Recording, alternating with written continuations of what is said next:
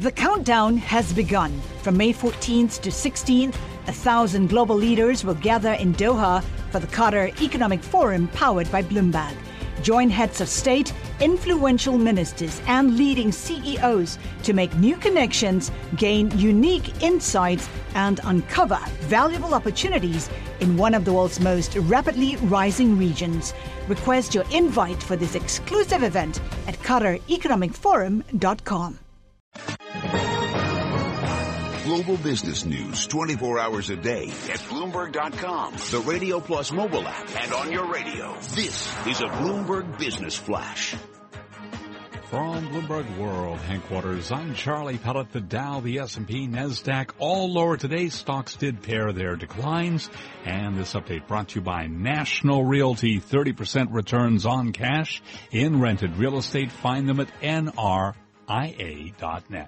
Stocks paired losses as the dollar fell. Treasuries and gold gained after U.S. employers added the fewest jobs in almost 6 years in May, bolstering the case for the Federal Reserve to leave rates lower for longer. S&P 500 index down 6 to 2,099, a drop of 0.3%. Shares of commodity producers extended gains, helping the S&P 500 index trim declines. Gold surging 33.60 the ounce to 12.46, a gain there of 2.8%. Crude down 0.8%, down 39 cents, 48.78 a barrel on West Texas Intermediate. The Dow down 31 points, a drop of 0.2%. NASDAQ down 28, a drop of 0.6%. I'm Charlie Pellet. That's a Bloomberg Business Flash.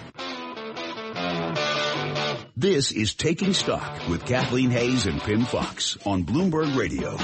Shares of Walmart stores down about 0.1% today. Trades lower by 8 cents at $70.87. This comes after Walmart says it's going to test grocery delivery service with Uber Technologies and Lyft, all part of Walmart's effort to compete head-to-head with Amazon.com. Let's find out more from Shannon Pettypiece, U.S. consumer reporter for Bloomberg News. Shannon, always a pleasure. Thanks for being with us.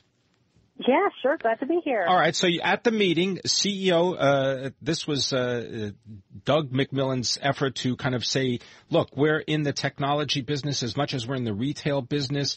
The annual shareholder meeting today, they're going to start this grocery delivery service in Denver and Phoenix later in the month. Is this really what's going to turn Walmart around? Does it need it?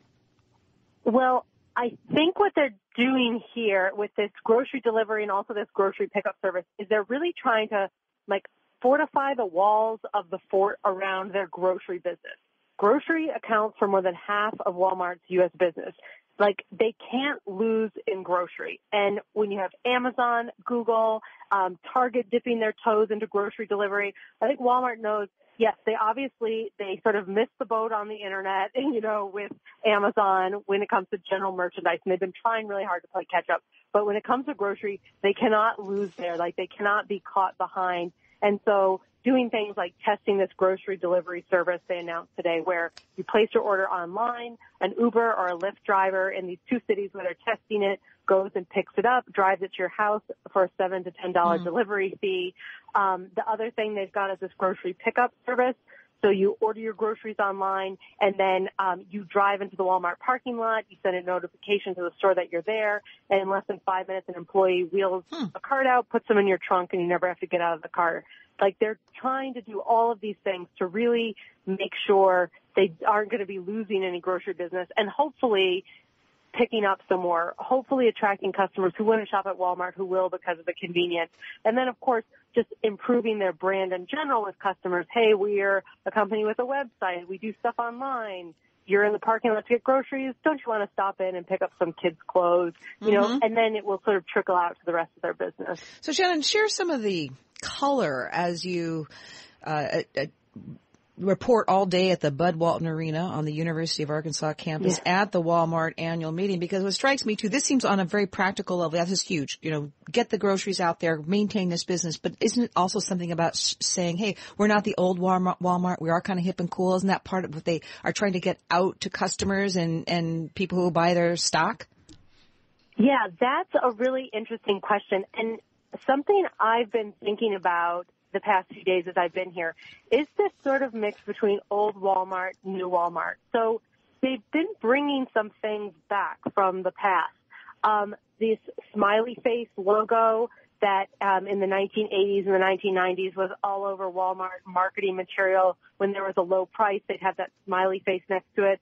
Like, that went away in 2006, and they announced at this meeting they were bringing that back. Maybe it was last month, they brought back the door greeters who had sort of been dispersed to other parts of the store to do other tasks. The company said they're bringing those back to the door. This old hallmark of Sam Walton layaway over Christmas, they brought that back. So there's been a number of big things that used to be hallmarks of Walmart that went away that they're bringing back. Okay. So in a sense, there's this little bit back to the future. But at the same time, right, we've got all of this new tech coming out saying we're also a new hip company. So it's an interesting dynamic. Shannon Pettypiece, thank you so very much. Interesting conversation about Walmart at the annual meeting today. Well, breaking news this afternoon. Tony Fadell stepping down as the head of Nest Labs, a blow to Google, which bought the company just 2 years ago. Joining us now is Jack Clark. Jack, interesting story. You say it's a blow to Google to have Tony Fadell leaving, but some say he was a problem. So there have been employee complaints about Nest for the last few months. There have also been delays on product. At the same time, Fadell has said in a blog post that this is a personal decision that's been underway since last year. However, it is a blow to Google to lose a high-profile CEO of one of its alphabet ventures, probably the most high-profile of the non-Google businesses. Jack, is there any indication that the $3.2 billion that Google paid for Nest, is it an acquisition they regret, or is it just an executive issue? They're portraying it as an executive issue. They point out that revenues have grown. Internet of Things products are a crucial part of Alphabet's future, but you may notice that Google just announced Google Home, which is a smart AI-powered virtual assistant that will sit in your living room and talk to you, much like Amazon's Echo. That's being done out of the Google business rather than Nest. So they're certainly hedging their bets with another product line not coming from Nest now. Well, next move for Tony Fadell, any ideas quickly? Well, he's got a startup that he's sort of involved in that does internet-connected go-karts for children. So he's going to be working on that for a while. He's already been working on that for a few weeks. That became public, I believe, last month. And he's a lifelong hardware tinkerer. I don't think this is the last we'll hear from him. Jack Clark, thank you so very much. Bloomberg News reporter about Tony Fadell leaving Nest 2 years after Google bought the company. Pim, we've got a big day on Monday. Janet Yellen speaks at 12:30. What will she say about the economy and future interest rate moves? Yes, and a big day beginning on Tuesday for us. We'll be broadcasting live from Pershing's Insight 2016 conference at the Hyatt Regency in Orlando. Thank you for joining us today on Taking Stock. Keep it right here on Bloomberg Radio for Bloomberg Law.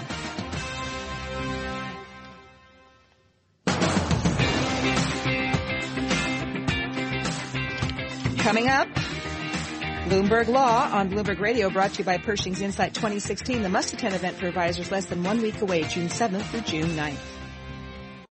Collaborate for a greener future at the Bloomberg Green Festival, a groundbreaking celebration of the thinkers, doers, and innovators leading the way. From design and culture to technology, science, and entertainment. Hear from inspirational speakers and immerse yourself in climate solutions. July 10th through 13th in Seattle. Title sponsor, Amazon. Official airline, Alaska Airlines. Get 20% off using promo code radio20 at BloombergLive.com/Green Festival.